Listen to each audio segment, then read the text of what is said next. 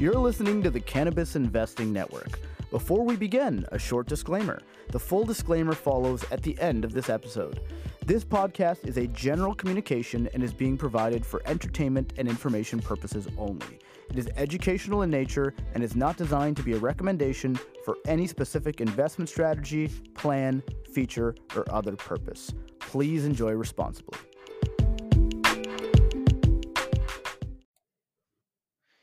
Hello and welcome back to the Cannabis Investing Network podcast. My name is Manish and today we are joined by a man who makes bread because of the Fed. His name is Abby. How you doing, Abby? I'm doing very well, man. I'm doing very well. Just like the bread rises, so is my portfolio. Oh God. Bread puns? Yeah. Now, Keep do you going have on? a Or metaphors? yeah? Now in the morning, do you have a ritual to pray to Jay Powell, or what do you do? Papa Powell? Absolutely. You have to. You have to. Look how he's blessed us so far.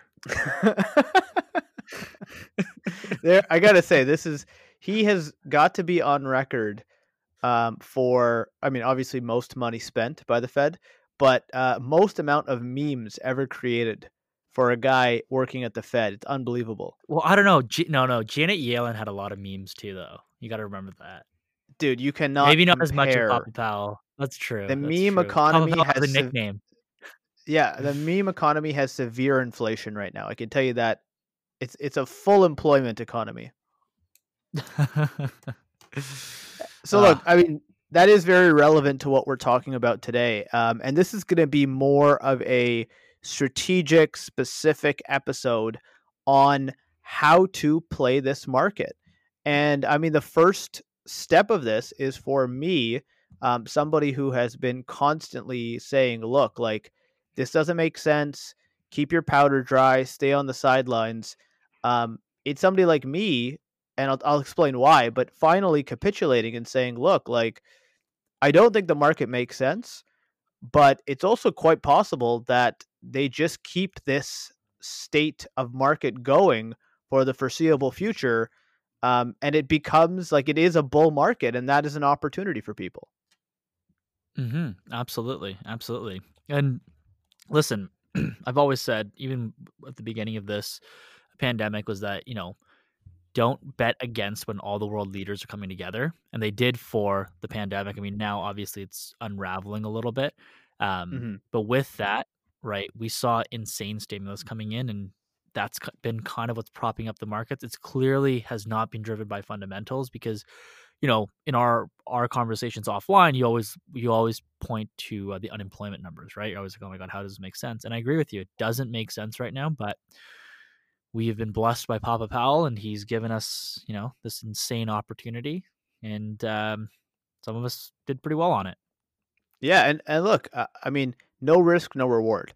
So all the traders who were saying, look, this is a momentum trade, we're going to ride the wave from the Fed. And I was like, you're insane.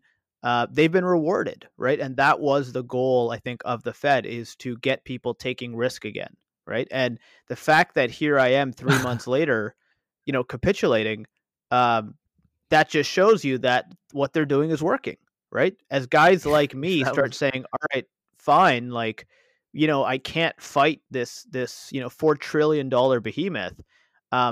What they're trying to do is to get the markets to function normally. And, they're distorting the market in the process, but they're basically saying, you know what, we don't care about the side effects because the goal is that we can't let the economy fall into that, kind of Great Depression era that we're all scared of. So we'll get into that, right. But just to start, so the agenda for today is basically going to be, we're going to talk about what happened in the last week or so, why that kind of made me shift my mentality, but then also, like, the caveat of if I am going to play it and I'm still cautious, how I'm going to play it, right? And talking about specific companies, cannabis companies, and how I think about it, right? And then Abby, also, I'd love to hear about kind of the stuff you're doing and how you're thinking about making trades in this market. Well, I'm doubling down on Hertz. You know, I participated in that private placement. I'm kidding. I'm absolutely kidding for anybody who's listening. I wanted to kind of chime in there when you were giving the preface there for the episode Uh-huh. regarding the Fed coming in for to sort of bring risk back to the table, and I wanted to chime. Hmm. Well, you know, this has never been. This is such a risk on environment that a bankrupt company can file a prospectus, or I don't know if they're doing a prospectus offering, but can go out and raise capital being propped up by retail investors on a valuation being propped up by retail investors. It's absolutely absurd. Yeah. So look, and I know very little about Hertz, right? But just from the high level, um, so here's an interesting thought, right? So on Monday, so today is Tuesday night. So today is June 16th. And we just had a really interesting couple of days because on I think it was Thursday, the market just dropped like a stone. And really on no news at all. Like I think it just kind of shifted the other way, which is what I'd been worried about. That look, this rally is, it's a sugar rush. It's not built on anything, right? It's just a momentum swing. So momentum can swing the other way, and that's what started to happen very quickly. And you had a lot of people like retail investors trading on margin who were suddenly down, 5, 6, 10, 15 points in a day. And it was brutal. And cannabis got absolutely smacked in that process. And on Monday, it looked like that was deepening, right? The S&P was falling a couple points, and it looked like it was really this thing was going to keep going. Um, and the Fed on Monday around noon stepped up and said, "Oh, by the way, as a reminder, we actually are going to be buying corporate bonds directly from companies." Right. So going one step further, or I think they'd already announced that back in March, but now they were just re-emphasizing it. And Abby, if you remember, what I said to you at that time was like, "Wow!" Like I had previously thought that the Fed was just throwing money at the situation because look, we got to help business. We got to keep them alive, right? And we're going to throw money Hmm. at the businesses to help them, right? But I didn't think the Fed was watching the market that much. Like I didn't think they had the S&P 500 ticker and they were watching it go up and down. Um, You didn't think they were going to be reactive to the market, right? You thought they would be more proactive in order to prevent stuff like massive corrections from happening, um, as opposed to yeah, reacting to daily swings. like I didn't think the job of the Fed chair was to like look at the S&P 500 and be like, "Oh, look, it's kind of dipping below 3,000. Let's get it back up there." Right? Like I think if anything they would have been like, "Hey, we're creating these weird asset bubbles, is that what we want to be doing? Like is this an unintended consequence?" Um so that was how I was thinking, and again, I mean, like you're kidding yourself if you think how the Federal Reserve thinks, right? I mean, that's just beyond so many people's pay grade. But what happened on Monday, it reminded me of a cannabis company where your stock price is cratering. Like, this is a little while ago, like pre-revenue days, right? And your stock price is 2015, 16, I would or say. whatever. I mean, I was in the market 17, 18, the pre-legalization, right? But your stock price is cratering, and you get out there and you release a huge PR, right? A press release or news release. Hey, we're planning to get into the Colombian market, right? Even though there is no Colombian market, or it's just nascent, nobody knows anything about it. But you just have a press release like that, and suddenly people eat it up, and the momentum turns and they start buying your stock again, right? That's what Hmm. Monday felt like to me. And I was like, "Oh my god, the Federal Reserve is pumping this economy like a penny stock." Like that's like really I what I wouldn't took I away wouldn't go from as far that. as saying that, but I wouldn't go as far as saying that, but I mean, I could definitely see where you're drawing the parallels from. And yes, and yes, you're right. Actually, you're right. I've never seen it to the point where the Fed has been so reactive to the market. Even if you recall, before all of this was happening, late 2019, when the Fed was in a tightening cycle, um, they weren't as reactive to the market. They would tighten, the market would come down. They would tighten again, the market would come down. And then it wasn't until Mhm. I think Trump called them out, then they stayed neutral for a little bit, right? Um, and I now re and it's kind of like I the mean, yeah, and I hope that they don't take their direction from, what Donald Trump tweets. well, no, I mean, that's that level of, I Like, I guess, hope that was what's coincidence, what's the not word for it? I hope that wasn't causality. Yeah, it's really tough. Like the Fed is really supposed to be independent, right, from Mhm. Capitol Hill, and it's very very very important in everybody's eyes for that independence to be there. And you know what? Sure. It could have been a coincidence, but nonetheless, that tweet went out, and then there was a reaction to it. So anyone can draw whatever thesis they want out of that, but the facts are the facts. Um, I would still like to believe that there's a certain level of independence from with the Fed and the president. But hey, it's tough to say. But I'm going to continue to behave, or sorry, react. I'm going to continue to trade in that way. And look, when COVID did happen, sorry, what we were talking about, when COVID did happen, the Fed, they didn't step in right away. I think they waited like 2 weeks or something. Like they Mhm. acted a lot quicker than they did back in 2008, but that's because they learned their lessons from 2008. Right. And they stepped in, and they Right. stepped in an appropriate amount, right? Like 2 trillion was like, whoa, that's an insane shock, but that didn't even bring the Mhm. market back to what it was, right? It just sort of provided a floor to the market. Mhm. Mhm. Then in March, like as you alluded to, they started to say they were going to buy back corporate bond ETFs, I Right. believe, or bond ETFs. I don't know if they're corporate bonds, Yeah, but bond bond ETFs, ETFs. exactly, yep. Yeah, I think even Yeah, junk and junk then status. yeah, exactly. But they were ETFs, right? They were buying whatever, and then like you said, the market sort of sentiment changes, capitulation occurs, people start selling, and the selling is warranted too, right? Like we got to remember we're still, most places, at least in Canada, we're still locked in. I know some states have begun to reopen. We're not back at 100% yet. There's still travel bans everywhere. Borders are still closed. Unemployment is still rising. We do have, I'm going to call it universal basic income here. We do have UBI. It's not really UBI. It's whatever your, you know, EI is or whatever. But we have UBI right now, and there's just a lot of uncertainty. So there is actually like validity behind the selling, right? And sorry, there's validity behind the selling. And if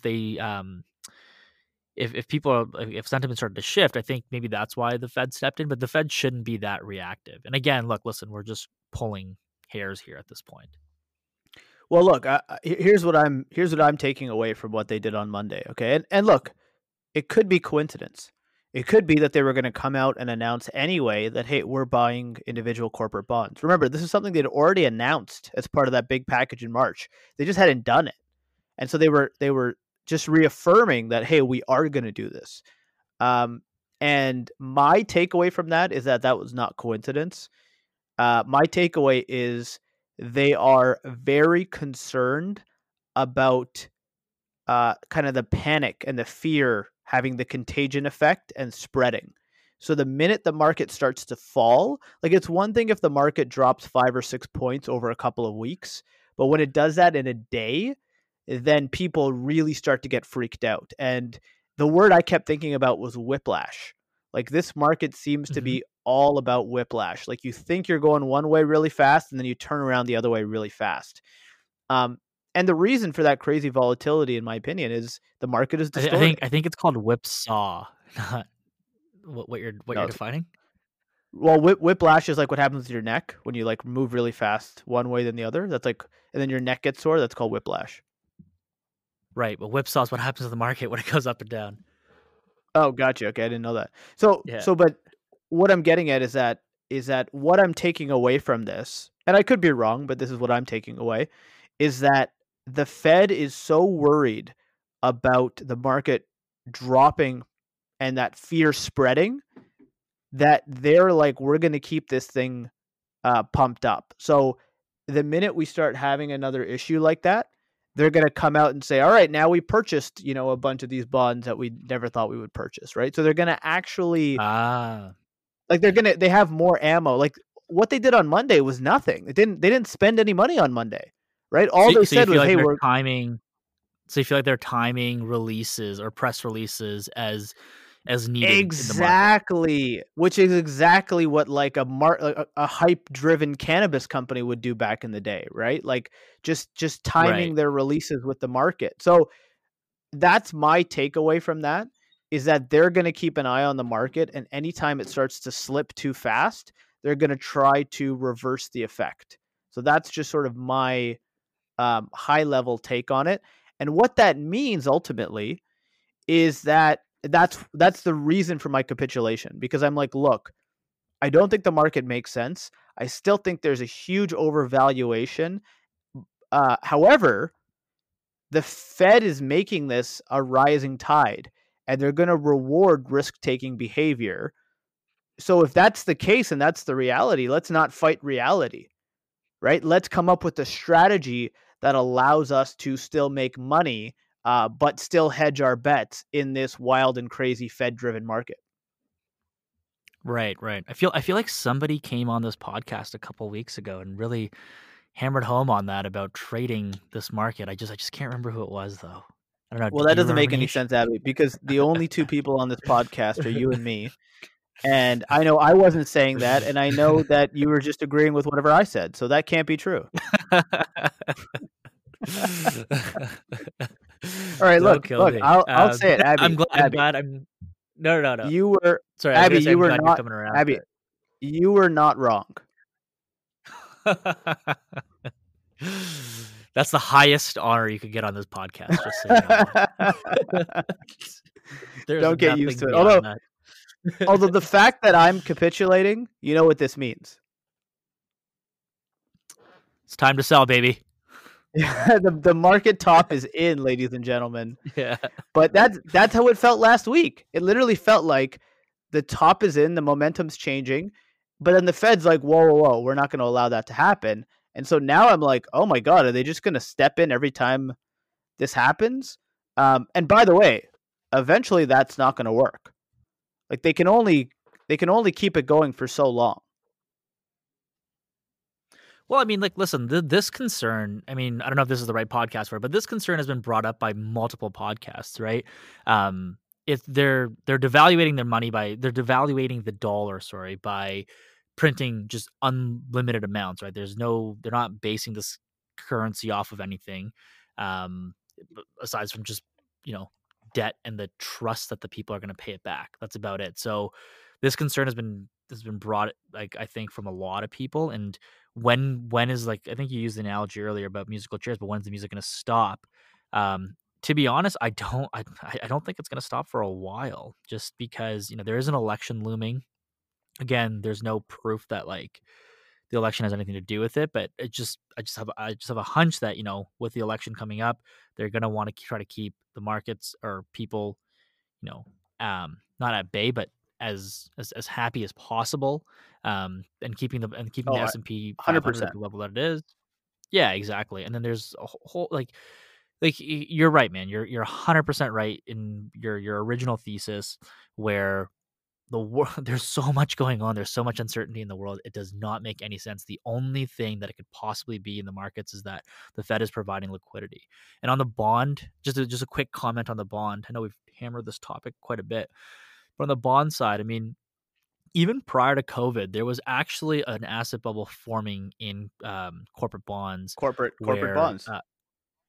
yeah, in corporate bonds where like triple B rated and below were sort of taking up the majority of the bond index, right? Mhm. And I feel like that obviously had some influence on how the Fed was going to react, or the comment that came out on the Fed, or the policies that they made out before.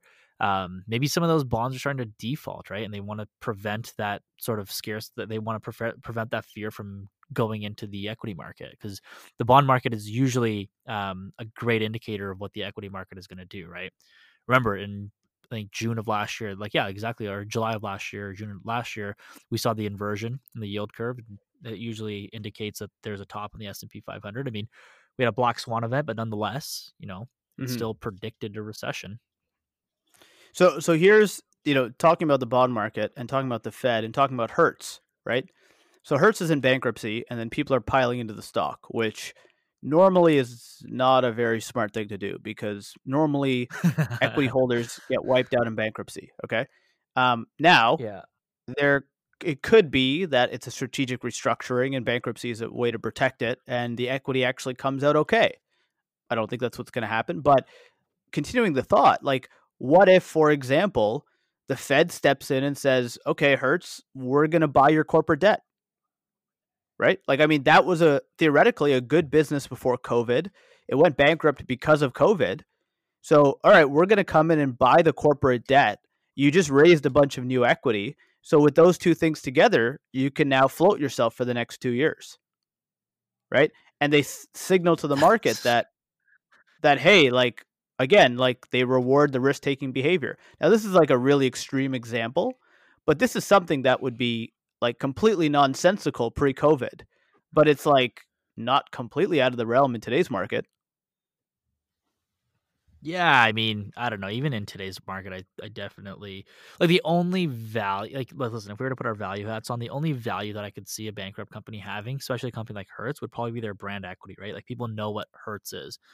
That's about it. I mean, I can't think of. I haven't looked at their balance sheet, but I don't know how many assets they possibly have, and that's like a very um thin, I guess, like a like that's just predicated off of like a house of cards. Like I don't know. Abby, Abby, I Abby, wouldn't. Abby, I'm not. Abby, Abby. This is not a balance sheet reading market, my friend. This is a Dave Portnoy mentioned it on his Twitter account, so therefore back up the truck and, load with both hands. Take my UBI and put it into my trading account. There you go. And actually, okay, so this is the other thing. I did talk to a couple of buddies last week, real estate guys who were collecting CERB, and they said they took that CERB money, um, that's the unemployment benefit, and they put it like directly into the market. Now, look, it's a couple of grand, right? It's 4 grand, 6 grand, whatever. Um, but there's a lot of anecdotal evidence of stimulus checks, basically going into people's trading accounts and them trading because they have nothing else to do. They're sitting at home. It's something they can do, and it's almost like a game. Like it's fun. And when the market is going Yeah, up, up, up, like gambling is fun, and it's fun when you're winning. yeah, that's true. That's true, and it is a gamble at that point, right? I mean, depending on what they're buying, but still, I mean, it's funny So to see. yeah, so let's talk about. Okay, that's a good overview. Let's talk about what that actually means in terms of strategies and tactics. So we are, you know, uh, obviously it's a cannabis focused podcast. I think almost everything I have bought is cannabis. So let me just take a step back and kind of lay out my overall strategy. And one thing I think I don't talk about enough, Abby, is the fact that I mentioned in April I think I went to all cash. Um, I always forget to mention though I have a pretty big portfolio of private investments in the cannabis space.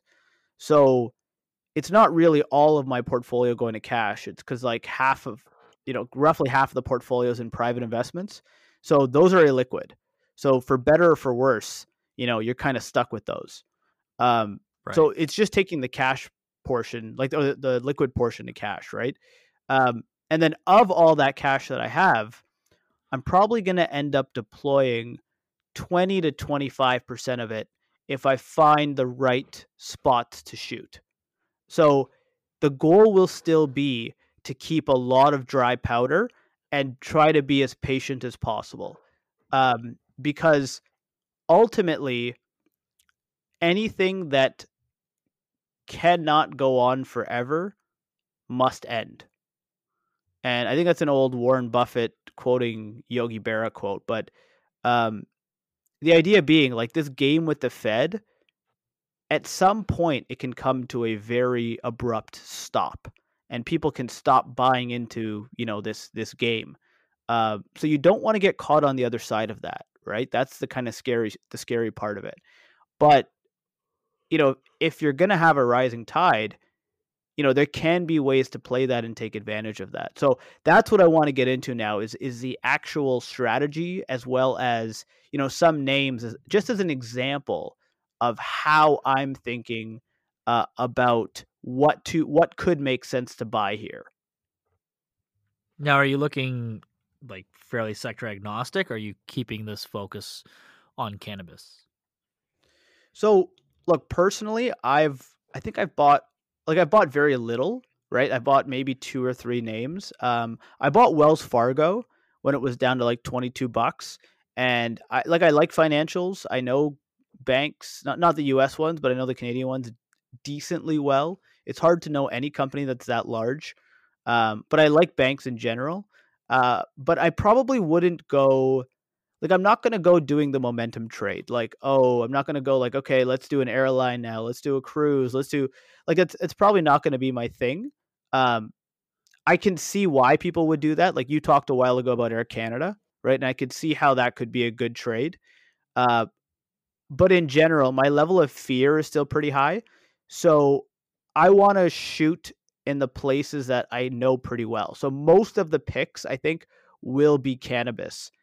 And I actually think the cannabis industry has shown how resilient it can be during this downturn. So that has uh, been a positive affirmation for me for my investment in cannabis. For sure, for sure. And I just want to talk about just really quickly before you get started there. Hmm. Um, on my Air Canada pick there, I was Yeah, please. basically going yeah, I was basically going with the belief that, companies that I've used in the past, that I've liked as a customer, right? Hmm.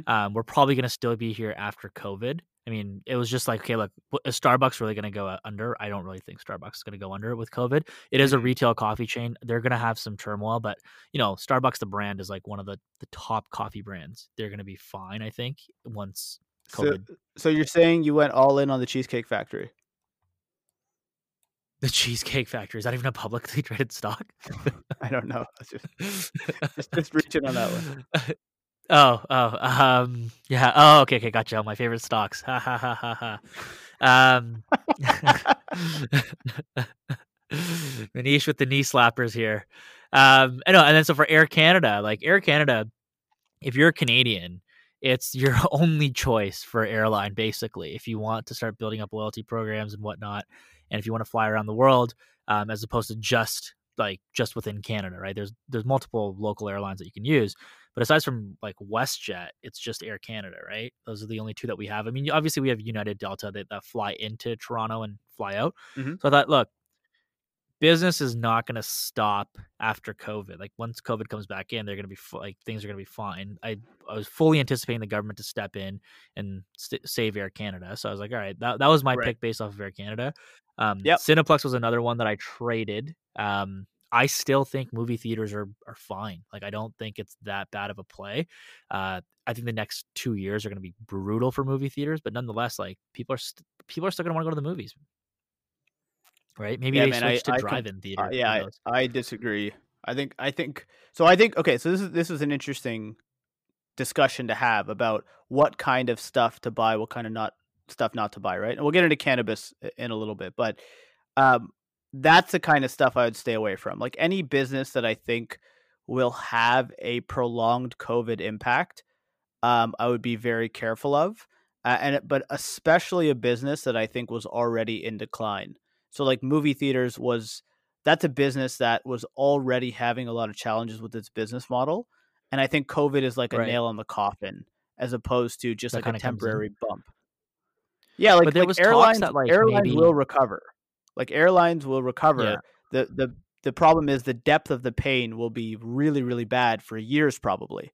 And but on right, the if you can get to the other side, so if you can get a low enough price on it, you'll probably be okay. And to your point with Air Canada, it's like, hey, that's probably going to get bailed out by the government. So I was only half joking when I said it's not a balance sheet reading market. Like the reality is for some of these companies, it's not. Like your play in Air Canada was like, it's so beaten up, I'm going to get in. It's priced like it's probably going to go broke, and I don't think it's going to go broke. Right. So that's where you made your money. right. Right. But now in today's And that market, was the same thing w- with that was the same thing with Cineplex. Like, I don't own Cineplex right okay. now, but Okay. Cineplex got oversold, bought it, and it I got out, like, I traded that one.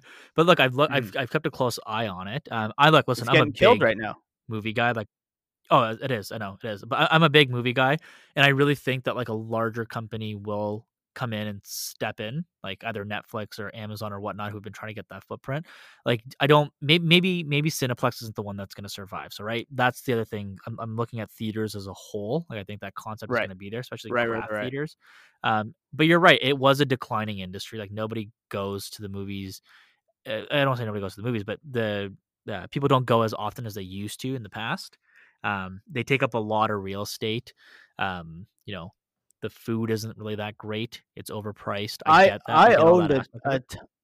I owned a ton of Cineplex, just so you know, like 2 or 3 years ago. Like when I was Right. first getting more heavy into cannabis, I owned a ton of Cineplex, as a value play, kind of, because it was getting it was really getting killed. So I was on top of that thing for years, and I just eventually gave up on it, and I'm really glad I did. Honestly, I mean, didn't see this coming, obviously, but it was just a really tough business. Yeah, yeah. No, I mean, like, listen, I don't want to say that Cineplex is like my number one pick. Um, I to be honest, I don't even think they're gonna make it out of COVID. Like, it's tough. It's really tough. Like, they have massive real estate that they have to sort of overheads that they've got to work on, and then on top of that, when movies do come back, they still have to pay licensing fees and all that, right? It's a tough business to compete in. But do I think movie theaters in general, like as a whole, is that a pastime that's going to be um, gone with? No, absolutely not. I think people will still go to the movies. I don't know how that story is going to play out, but Cineplex is not one of my holdings right now. Yeah, sure. So look, a lot of things will live on. Movie theaters will live on. Airlines will live on. Restaurants, bars, etc. will live on. But it doesn't mean you want to buy the ones like the big ones today at today's prices, right? So like now that the market's been pumped up, there's like a rotational trade going on where people are basically going, okay, we made a bunch of money on the tech guys, we made a bunch of money here. Let's take some of that off the table and let's go try to do it again. So let's find, Well, actually, the industry. Yeah, go ahead. sorry, I just want to say I was talking to a portfolio manager, a pretty big one actually, regarding Mm-hmm. that rotational trade that's happening. And her Mm-hmm. thesis was that it was basically okay when COVID first started to happen, it was the work from home trade. What is going to work on the work from home? Tech companies Yeah, staying connected, sure. yada yada yada. And now it's the back to work trade, all right, or the opening up trade, whatever you want to call it. So she called it the back to work trade. And she's like, okay, Yep. what's going to benefit from the back to work trade, right? All the ancillary businesses that people aren't thinking about, like sanitizing companies, like Dow Chemical, companies that sell chemicals. She's like, that's a great play right now because everybody needs something, like alcohol or isopropyl or whatever, like cleaning solutions, right? Um, she talked about Clorox. She talked about a couple other plays, but that was kind of the rotational movement that maybe you're sort of alluding to. That's she was talking about that as well. She just had a name for Well, it, I I guess. I think it's part of it. Yeah, no, I think or that person described it really well when they said it was the work from home and the back to work trade. But rotational, the way I think about it at least, is like people just rotating from one sector to another, and it like it could be what you're talking about, but I think it's more of just rotating like for the momentum trade, taking away from the areas that you've made a bunch of money and putting it into the next wave. So like, okay, this sector has surged a lot. I'm going to take some profits and I'm going to take that money and put it in a sector that's still kind of beaten up, right? So this brings us to cannabis, okay? So cannabis has had an incredible run. So from the bottom, I think it has, depending on the name, it's it's something like doubled in almost every name. So if you look at, pick a name, you go back to, the March lows and you're looking at, roughly something like, 65% to 100+% gains in a couple months, right? So it has seen an incredible run with the rest of the market. So that's where I get cautious. Okay, that's where I start getting worried because remember, cannabis companies, especially in the U.S., they don't get any of that stimulus money. They get it because it goes to consumers and the consumers spend it on cannabis, but they don't get that government, loan or giveaway, right? A lot of them are ineligible for that. And that's an advantage that Right. Canada has over the U.S. is Canada can get those loans, the U.S. can't. Um, Now the question is, how do you invest or how do you trade in this market? And those are two really different things, right? Uh, so here are my two strategies, okay? And Abby, please, love to hear your opinion on this. So the first one is investment, okay? And I'm primarily an investor. What I'm doing is anything I buy today, I'm looking at it like it's a private placement. So mentally, I'm saying this is something I'm buying, and a price that I'm buying at, and an amount that I'm putting in, that I would be comfortable holding this for, 6 months, 12 months, 2 years, 3 years, whatever, right? Like really thinking about it like it's an illiquid investment and deciding whether or not I would do it that way. Okay. Right. Why? Because if I get stuck and the market tanks because, it just happens, I'm okay. That was a private investment for me, right? Um, if the market takes off and gets really hot, I can choose to take advantage of that and sell it. But I don't need that. I'm not banking on the momentum, right? So just overall, that's my investment strategy. And most of the money I'm going to spend will probably be on a private MSO that I already have money into, and I've been thinking about it a lot, and I'm probably going to end up investing, a good chunk more in that one, right?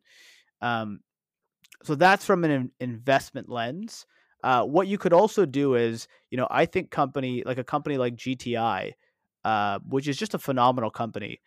You know, the price is not cheap at today's value, but it's not super expensive either. So you could probably buy some of that today and put that away and not worry about it so much. And if it happens to catch fire, you can choose to sell it and take the gain and then, wait, right? But if it dips down, then you're comfortable buying more or just doing nothing. So that's how I would think about investing in today's cannabis market. Right. And that's a good lens to have. The one thing I would just say about the buying privates right now, Manish, you're a very well versed and well educated investor. For a lot of people who are looking at private placements, you have to really, really, really, really, really get down to the nitty gritty on the valuation, because on the public markets, when COVID happened, prices reset, which means valuations came down. Right. So if a company is coming back to you, for example, let's say they came to you last year this time, or even last fall at I'm just going to make this number up, $100 million valuation, and you were like, oh my God, this is a great deal for this company. And now they're coming back to you and they're saying, but you decided not to invest because you were afraid of what was going to happen in the cannabis sector prior to COVID. We were always Sure. preaching that there was high burn rates, cash levels were getting lower. We were expecting a bloodbath. They come back to you and they say, hey, we weren't able to close our raise. We're still raising capital. Are you interested? Right. You should really question, well, has your valuation come down? Because if it hasn't, then they're still valuing the market as if it was like October or whatever time frame I gave at the beginning of this example. So really, don't be afraid to just go back to those privates and be like, well, listen, a lot has changed since you guys first brought the story. Your valuation hasn't. Right. Most companies have come back and they've revalued themselves. But that's something to keep into consideration, because in your GTI example, GTI would have been revalued, right? If you're buying in today's markets, it's a publicly traded company, Right. it's very Or liquid. so it's so Abby, it's funny you bring that up because the company that I'm investing in, I initially invested in a year ago. Okay. And today I'm investing at the exact same value, despite the fact that the markets have plummeted since then. Okay. right. However, But have they delivered on something that you were anticipating back exactly. then? Right. However, in January, Illinois went online, and they have operations in Illinois, so they got a huge boom from that, right? So now the valuation's the same, but the fundamental picture has improved, you know, drastically several times what it was when I first invested, right? So I'm getting the same Right. valuation, Right. but I'm happier getting it because the numbers have improved. And it's very smart on their part to not get greedy. Like they could probably try to push a higher value, right? But they're like, Exactly. no, we'd rather just get the capital in, so we're going to keep it flat. Exactly. And so keeping it flat when they've executed on their business plan is basically a revaluation, because Yeah, like you said, they absolutely, could come back and absolutely. say, yeah, they could come back and revalue their company, right? And Yeah, it's for very sure, fair for that company to do that. 100%. The other And so thing, look at So sorry, just to cut you off. Look at GTI. Yep. So GTI, for example, is pretty close to its all-time highs. Like it's not that far off. Maybe not all-time highs, but where it was a Right, but it year has ago, like it's not that far off. yeah, but it had like blockbuster numbers. It had pretty good earnings, right? A little while But back. that's my point, right? That's my point. So the valuation Yeah. is roughly the same, but the numbers have gotten a lot better. So they've been able. So as an investor, you're paying the same valuation, but they've de-risked the opportunity a lot. They've shown you that look, we can achieve these kinds of numbers, and I value that much more highly than anything people say. Right? The financials are I Right, value for sure. because you can't fake those. You know who I've been actually, or what I guess what country I've been sort of attracted to again in terms of cannabis investing? Tell me. Canada. Canada, believe Oh it or not, yeah, after okay. everything, yeah, it got hit pretty hard. Mm-hmm. I was always saying, "Hey, listen, I cycled my capital outside of Canada," and I did. I cycled most of it Mm-hmm. outside, Mm-hmm. aside from a couple extractors. I Mm-hmm. pretty much didn't have any investments left in Canada. It got decimated. We sat in the sidelines, but now some of these companies are starting to emerge. Right? Is the growth opportunity going to be the same as, let's say, I don't know, Illinois? Probably not. But similar to the GTI example, these companies are now starting to execute on their business plan, and their valuations are being justified. And a good example, I don't own this company yet, but I've been watching them closely and closer and closer. And it's actually one that I think you put me on, or a sector that you put me on, which is retail, right? Like Fire and Flower. They had blockbuster numbers that came out. No, their earnings were sorry, their earnings there were really great. Um, and just with COVID and everything, they've sort of I've been just keeping a closer eye on cannabis retail. Mm-hmm. Just given because I think you were the one talking about the bottlenecks in the OCS, right? And that you were saying that and then it got turned into an essential service, so it made sense. The Fire and Flower was one I wasn't watching too closely, and then I think yesterday the numbers came out and they were crazy. They were really good. They beat they beat the streets expectations in terms of revenue, as well as they're still operating at a loss right now, but Mm-hmm. they're not losing as much money as they were anticipating.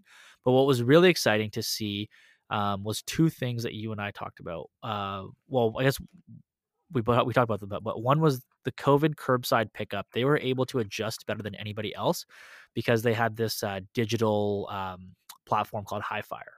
Right, Highfire Okay. was a yeah, it's like it's their own in-house digital platform that they were working with that collects consumer data.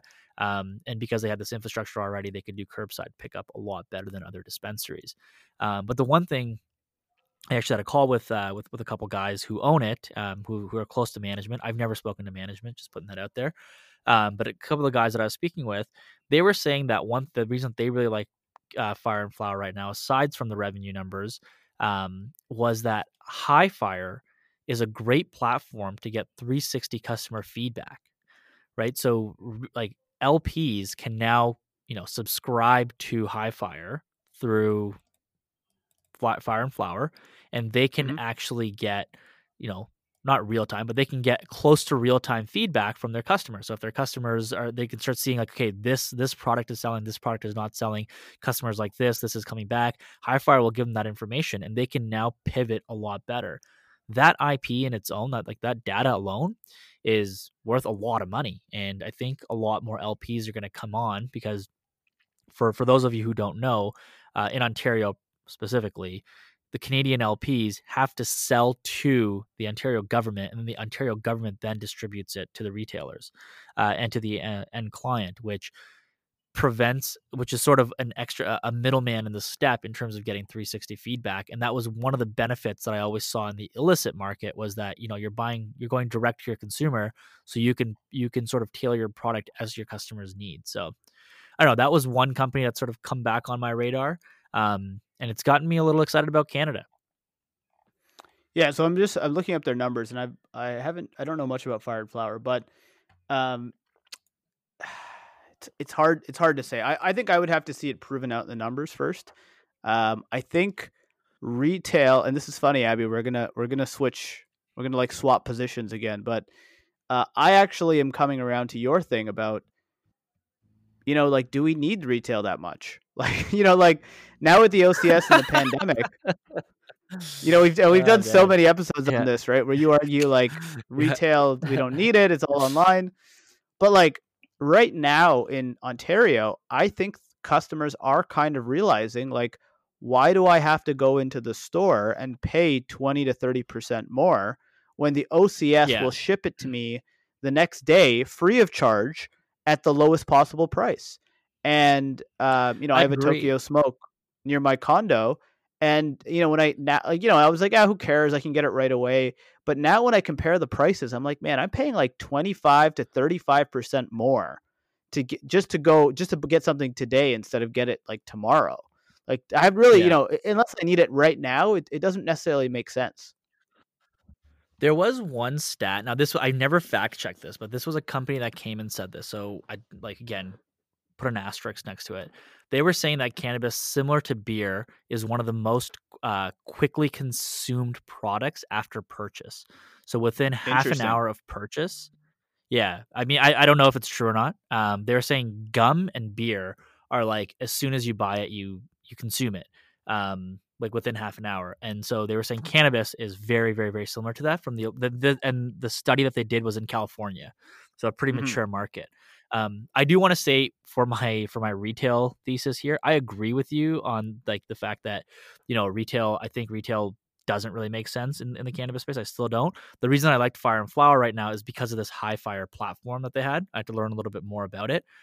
It's like reoccurring revenue that occurs monthly, and it's data that they're basically selling to the LPs, right? So, I think you were the one telling me like, no, retail is important because a lot of people don't know what they're buying. So you get direct, you get to speak to an industry expert or you get to speak to a bud Yeah. tender and Hmm. they're going to give you their opinions on what it is, right? And that opinion is invaluable. It's kind of like, it's like going to like a boutique hardware store if you're making a deck as opposed to watching a YouTube video. You talk to somebody who's had experience, they give you the tricks of the trade.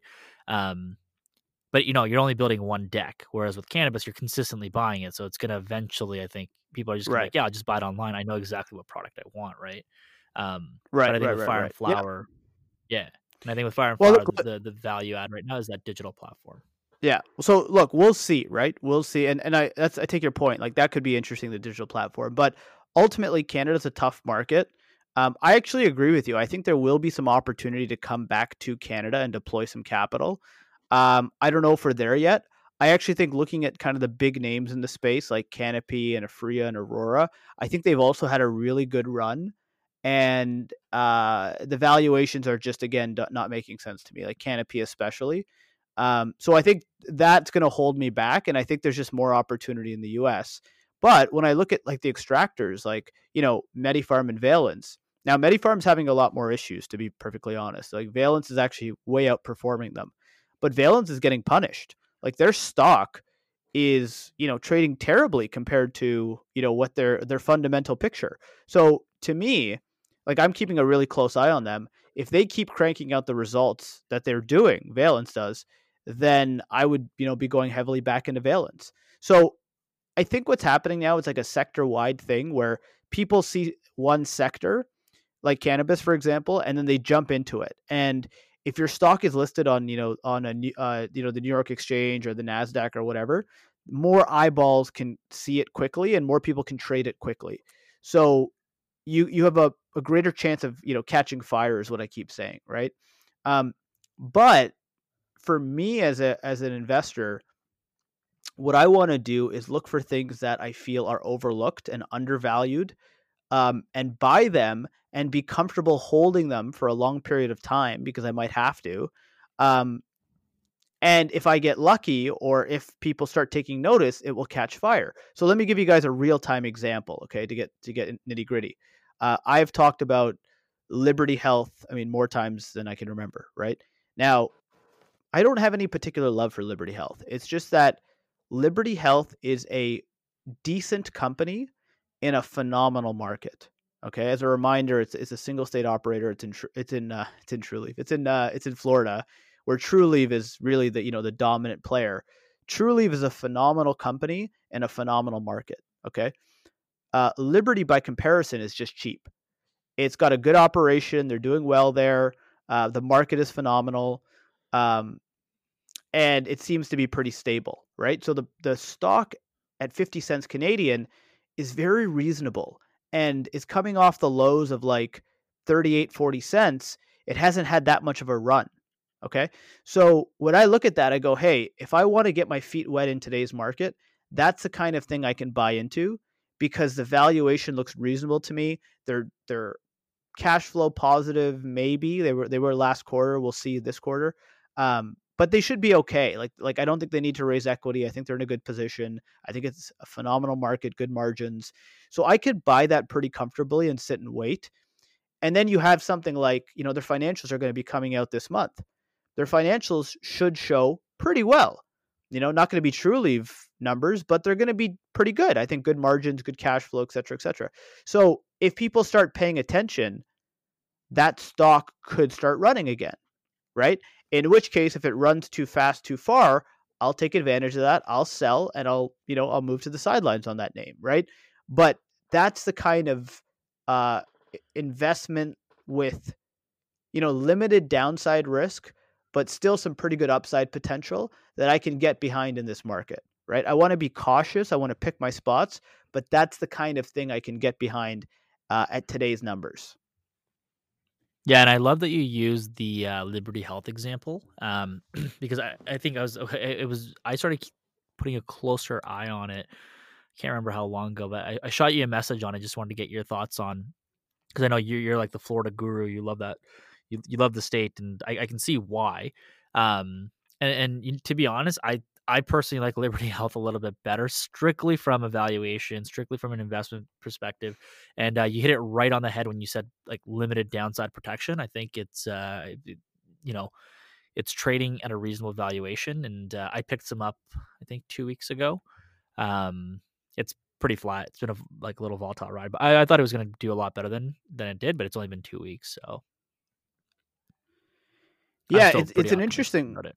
it's an interesting one because like I think more than ever you're kind of looking at the chart and you're like, okay, how much is this thing run? So there is that element of technical and momentums in there, right? And by the way, one thing I really want to say to people: be careful chasing things on the way up. Like because I spend so much time on the cannabis sector, I think I know it pretty well, and that gives me an advantage. And one thing I always look for is the volume. And one thing I've been noticing recently, like today, which is Tuesday, um, we had decent gains or good movement in almost all the cannabis names, but very low volume.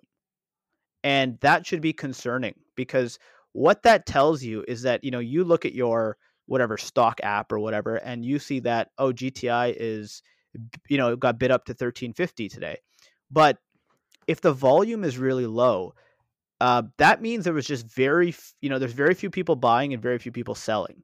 So it looks like it's that price, but the reality is that can change very quickly because there's not enough support at that price, right? So be careful when things are going up on low volume. What's interesting is, on the really red day of last week, uh, I had already started buying, right? So now when the prices dropped, 5, 10, 15% in a day, I went, okay, great. Well, I had a knot in my stomach because I thought this is the beginning of the great pullback. But I said, look, you gotta buy when it's difficult. So I bought some more, right? I averaged cost down at that point. But what's interesting was that red day was heavy, heavy volume. So that told me that there was a lot of people exiting, right?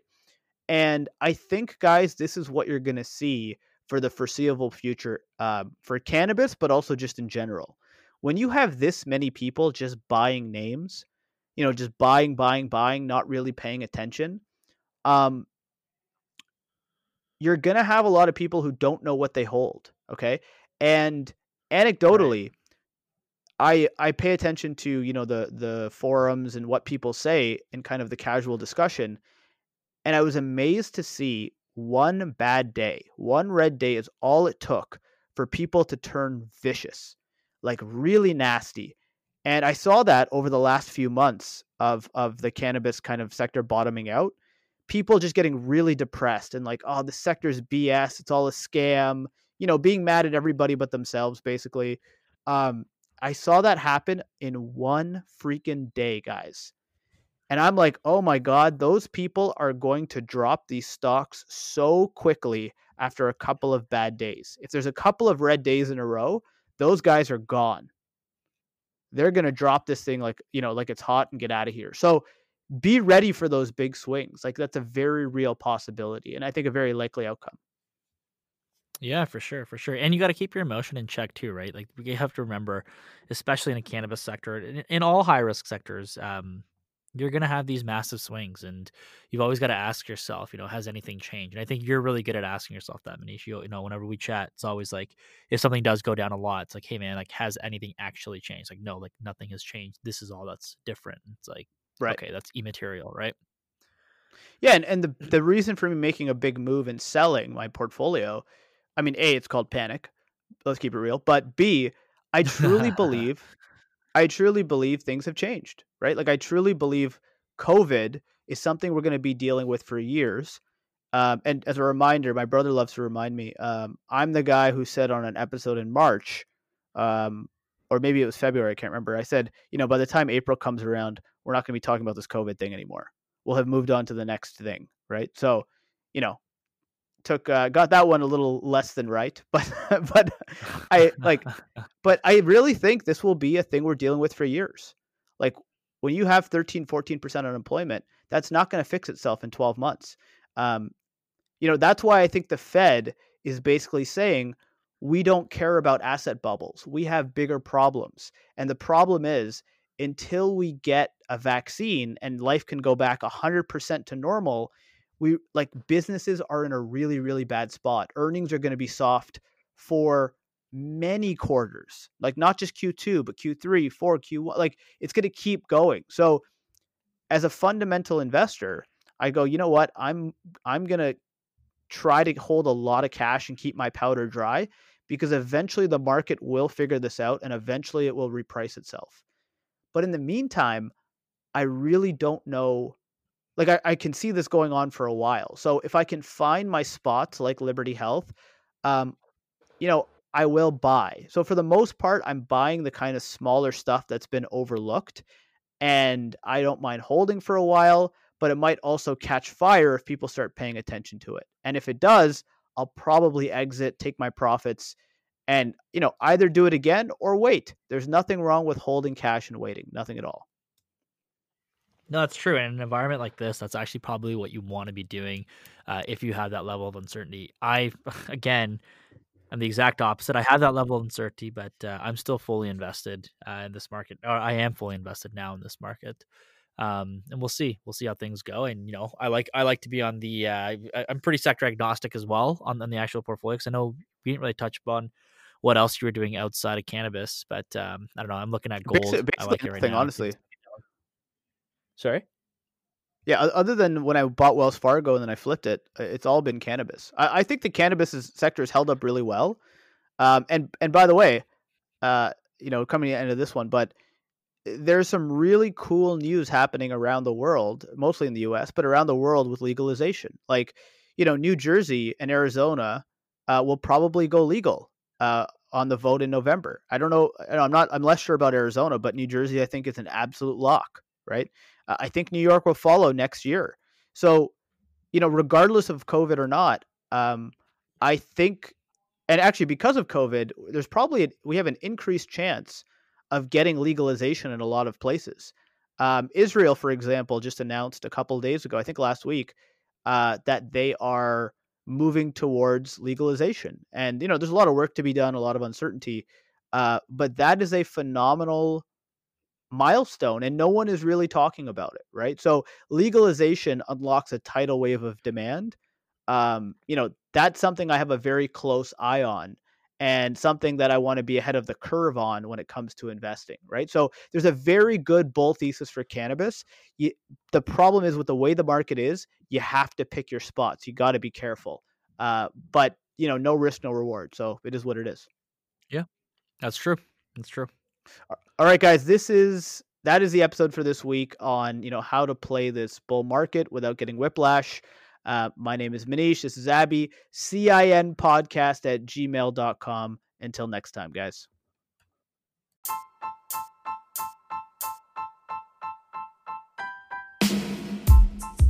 This podcast is a general communication and entertainment being provided for informational purposes only.